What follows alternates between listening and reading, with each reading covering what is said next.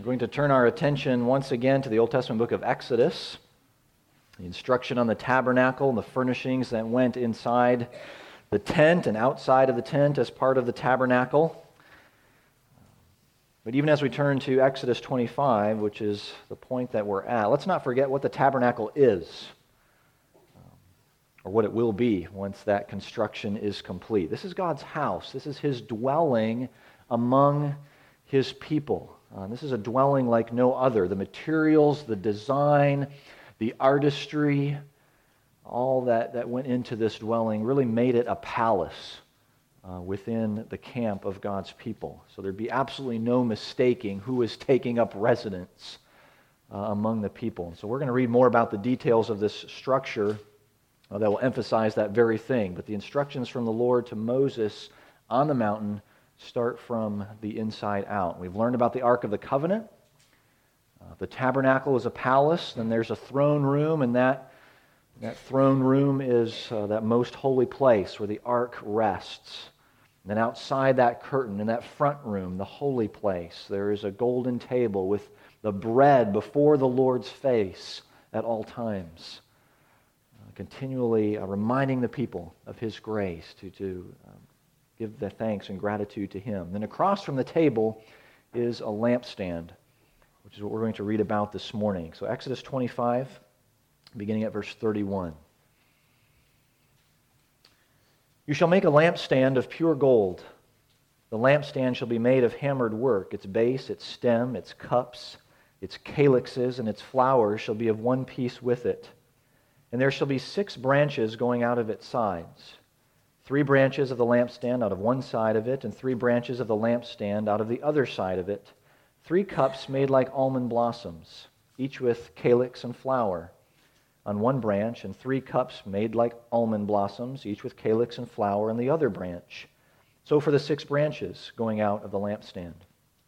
And on the lampstand itself there shall be 4 cups made like almond blossoms, with their calyxes and flowers, and a calyx of one piece with it under each pair of the 6 branches going out from the lampstand. Their calyxes and their branches shall be of one piece with it, the whole of it a single piece of hammered work of pure gold. You shall make 7 lamps for it, and the lamps shall be set up so as to give light on the space in front of it. Its tongs and their trays shall be of pure gold. It shall be made with all these utensils out of a talent of pure gold. And see that you make them after the pattern for them, which is being shown you on the mountain. And then the parallel construction of the lampstand is found in chapter 37. We're not going to read through that at this moment. That's verses 17 through 24 and 37. But I would like to read a couple of verses from chapter 27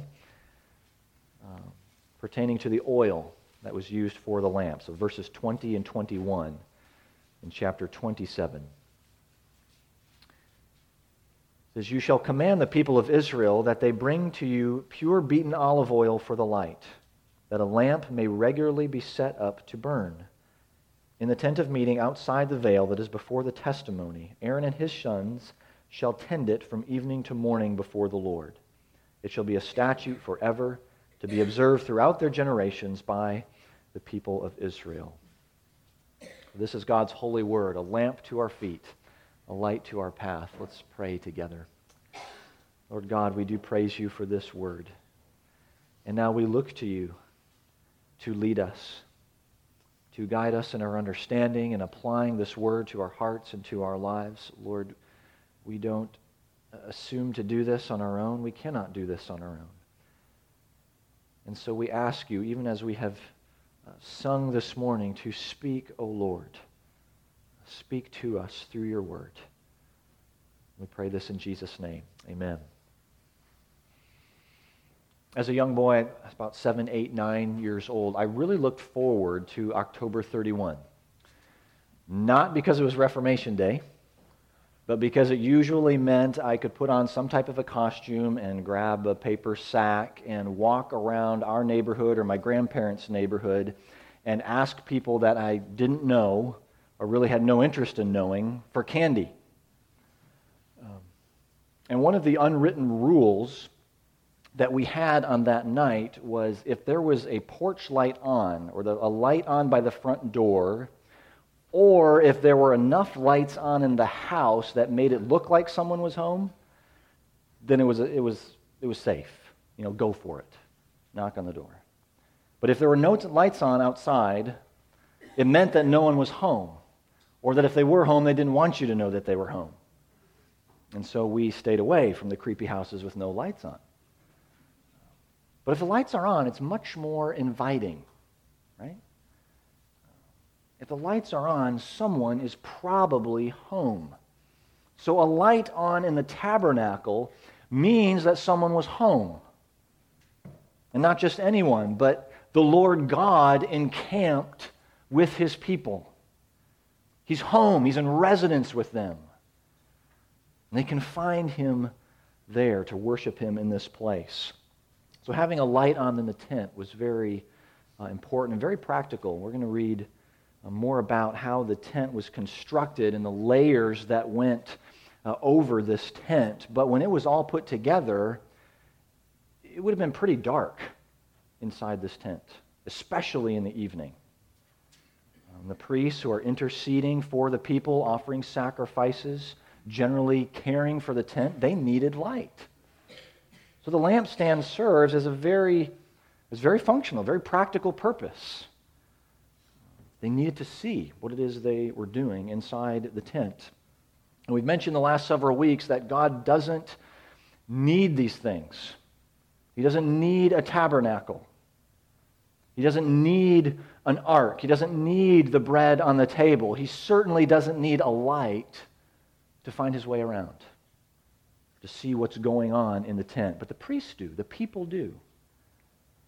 So with the light of the lampstand, they see that the Lord is home. Very well may have been the brightest thing in the camp in the evening time as lights were put out. But where the light is, the Lord is present. We're going to draw that out some more. But why do you and I need the lampstand? Why do we need the light in the tabernacle? I mean, we got electricity. It's flowing pretty good at this moment. We don't need lights to see our books open in front of us. Do we need the light? And even as I ask that question, you're probably thinking, well, yeah, we do need the light, not so that we can read, but we need the light of truth. We need the light of God's presence. So what can we see spiritually here? Spiritual significance in the lampstand that points us to Christ. We can see that both for the people wandering in the wilderness, for the church today, the true Israel of God, the lampstand, its light shows us the Savior for the people as well as the service of the people. Savior and service is what we'll focus on. So this lampstand, this menorah, is freestanding from the floor, maybe about 5 or 6 feet tall. We're not exactly sure. Weighed about 75 pounds altogether. That is a hefty, well-built lampstand. Good for traveling from one place to the next. Just like the ark and this table, it's very ornate, solid gold, very decorative, fit for the king's palace. You're not going to find a candelabra like this in just any old tent among the Israelites. And the Lord was very specific on how this lampstand was to look. 6 branches, 3 on one side, mirrored 3 on the other side, decorated with forms that look like almond flowers. The bud or base of the flower, called the calyx, and then the blossom. Each lamp was to sit on top of a flower. So if you were to stand back and look at it, this lampstand has the appearance of a tree in blossom. That's a picture we just need to camp out on for a moment. Where do we read about trees and the importance of trees in the great story of redemption? God placed the tree of the knowledge of good and evil in the Garden of Eden. And there's the tree of life. Life, peace, communion with God represented by this tree. And we hear about it again at the end of the story in Revelation given to John. Here's what it says. He who has an ear, let him hear what the Spirit says to the churches. The one who conquers, I will grant to eat of the tree of life, which is in the paradise of God. This paradise, described more at the end of Revelation, said that this tree of life yields its fruit as part of the worship and healing of the nations. So here's a picture of the life-giving power of God in this lampstand.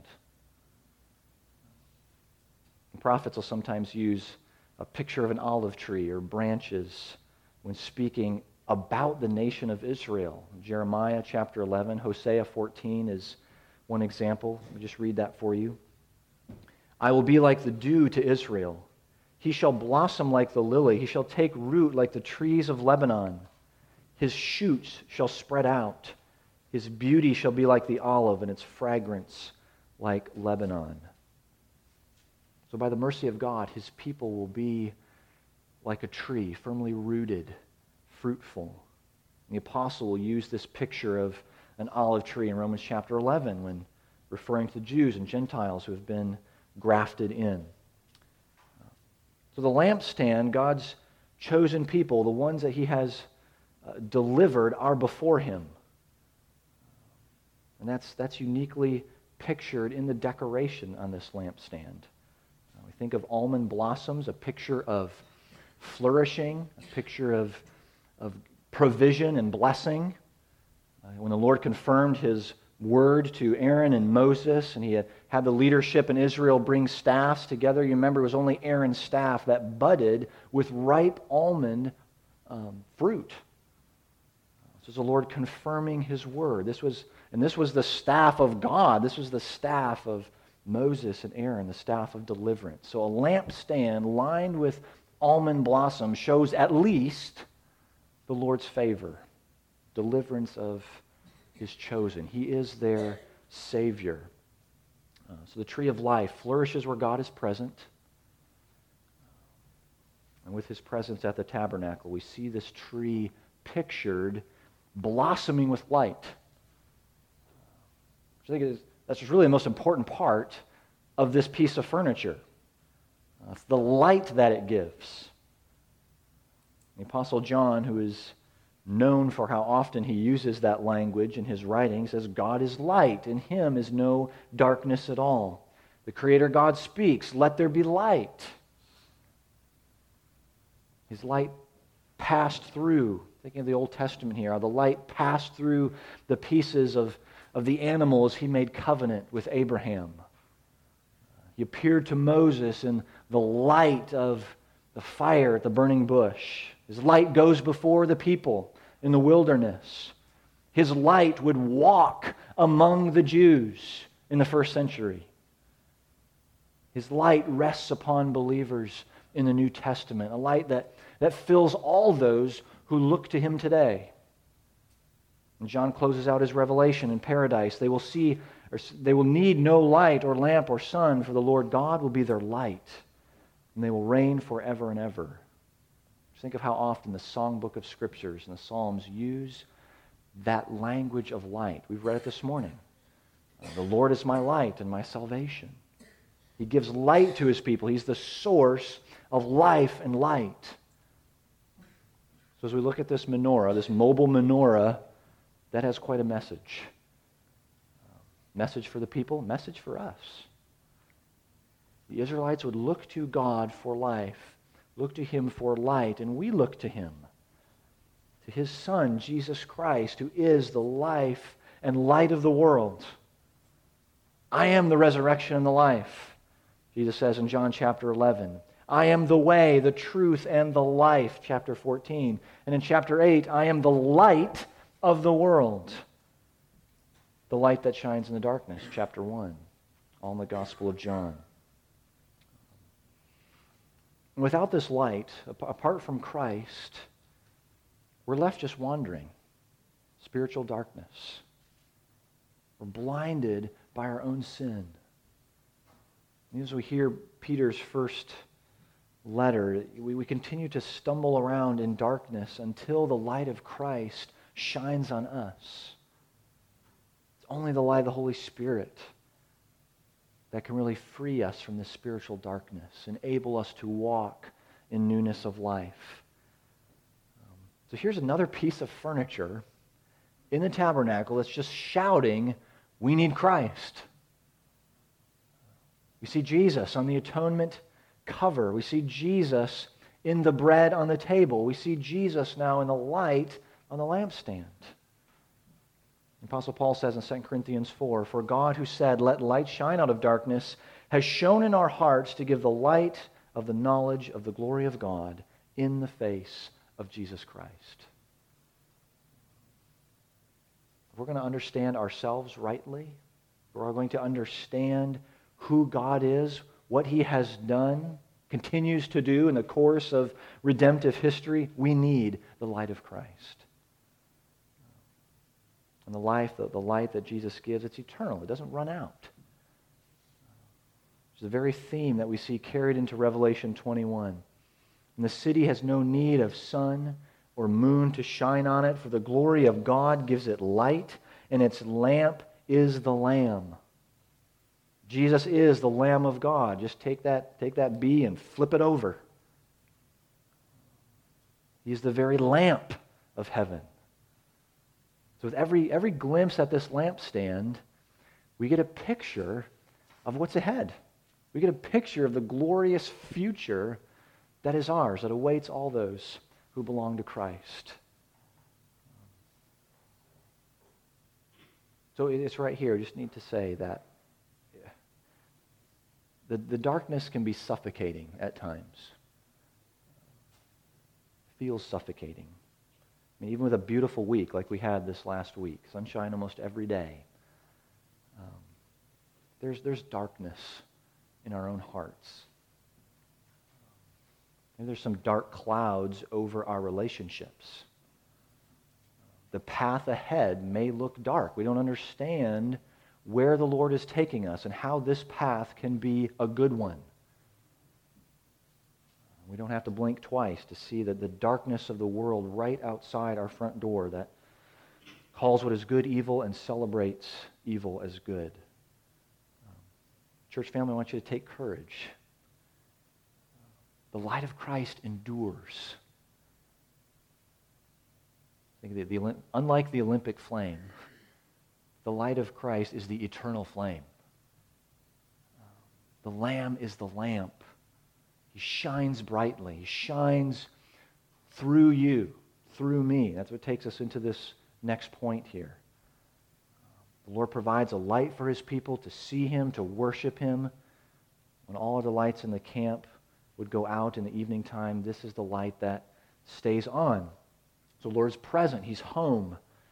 He doesn't sleep. And so the people were to provide this olive oil that kept these 7 lamps burning on those evening hours. And it was part of the responsibility of the priest to go and trim the wicks of these lamps as part of their work. So just like the bread each week, there was a need for new bread and need for new olive oil. Provide a means for the people to worship. So it really served as a reminder that they did not exist just for themselves. They were to serve. They were to be a light for the nations. Think of that covenant language you may recall that God shares with Abraham in Genesis 12. "I will bless those who bless you. Him who dishonors you I will curse. And in you all the families of the earth shall be blessed." Fast forward to Exodus 19. God says that all the earth is His people to be a kingdom of priests and a holy nation. Other people were to know more of God, of His deliverance, how He was to be worshipped through the people of Israel. So this light, the picture of the light and life of God in their midst, they were to keep burning, to take this light with them into the promised land. Like the prophet Isaiah, he comforts the people of Israel by reminding them of God's purpose and saving them and giving them the light of His presence. Listen to what the prophet says in Isaiah 60. "Arise, shine, for your light has come, And the glory of the Lord has risen upon you, for behold, darkness shall cover the earth, and thick darkness the peoples. But the Lord will arise upon you, and his glory will be seen upon you, and nations shall come to your light, and kings to the brightness of your rising. The light of salvation that the Lord is for his people, he is for the nations, for all peoples. Others will be drawn, continue to come to him through the light that shines through his servants. So we can hear that call to service in the church. The priesthood of all believers as a part of this picture. Jesus said, I am the light of the world. And for those who are bound to him by faith, he also says, you are the light of the world. Let your light shine before others, that they may see your good works, give glory to your Father who is in heaven. Because we have been made alive together with Christ, his life flows into us, flows out of us. The lampstand looks like a tree. Jesus describes our life in him the same way. A vine with many branches.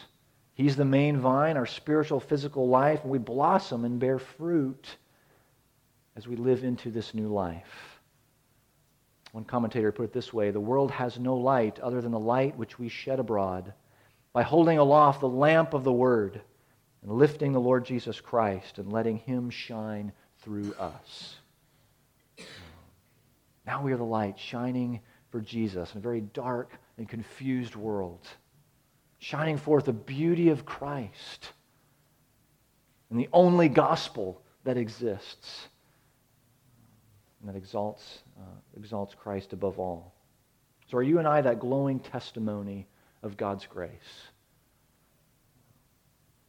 The light of Christ shines brightly through us. It shines brightly in us when we're just showing a special kindness that no one else sees but the face of God. The light shines brightly when we go about our work without complaining or grumbling. Shines brightly when we're quick to listen, slow to speak, slow to become angry. Shines brightly when we give generously to those who are in need. We speak the truth in love, laying down our own lives for the sake of Christ's name. That's our service. It's really part of who we are, part of our identity now as children of light. Paul says in Ephesians 5, for at one time you were darkness, but now you are light in the Lord.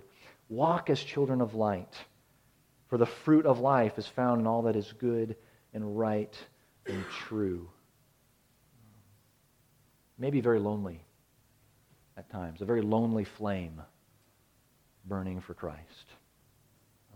You may feel like you are the only one shining in a particular situation or a particular circumstance. I was thinking of Tolkien's last installment in The Lord of the Rings, when the city of men, the great Minas Tirith, is under siege. But above the city is a large wooden pyre used as a signal. And this huge torch is set ablaze, and the film actually does a really neat job of this. As it pans out across the mountains from the city, and a few seconds later, you see another flame from the signal. And then it pans out, miles over the valley into another range, and then another light. And then another. And I don't know what Tolkien had in mind at this point, but I love that picture. The signal spreading. The light of Christ is spreading. It will continue to spread until the King returns. This flame wasn't alone in Minas Tirith. More would come to the source of light, including the King himself. When he comes, his glory will split the skies when the King returns. So if you come home to the light, are you walking in the light of Christ? We find pictured here in the lampstand. Now is the time to look to him, to see him with new eyes of faith. I think in speaking to the crowd, Jesus said of himself in John chapter 12, "The light is among you for a little while longer. Walk while you have the light, lest darkness overtake you. While you have the light, believe in the light, that you may become sons of light." The light is shining through the people of God. It's here now through the preaching of His Word. It's heard wherever the finished work of Christ is made known. The instruction given to Moses was a pattern that he was shown, then conveyed to the craftsman there in verse 40. But this pattern for the tabernacle, all of its furnishing, just a copy of a heavenly dwelling. God's eternal home with His people. You can look in Hebrews chapter 8. The lampstand's a picture. It's a tool to turn our hearts to Christ. Turn our hearts to heaven, the land of promise fulfilled. You can hear the words of Charles Wesley. "Hail the heaven-born Prince of Peace. Hail the Son of Righteousness. Light and life to all He brings. Risen with healing in His wings, mild He lays His glory by. Born that man no more may die. Born to raise the sons of earth. Born to give them second birth." That's our gospel song this morning. Jesus is the light of the world. He is our life. So let's shine brightly for Him till the very moment that our King returns. Let's pray. Lord God, we thank You that You have given us the life in Jesus, who is our light, who is our life. Lord, work this truth into our hearts, into our minds, that we would desire to follow You, O Christ, our light, faithfully, that we would shine brightly the beauty and the love that You have shown us in Jesus. Lord, may the light of truth go before us, guiding us. We thank You, O Christ, that You, the Lamb of God, are the true lamp of heaven. Come quickly, we pray. In Jesus' name, amen.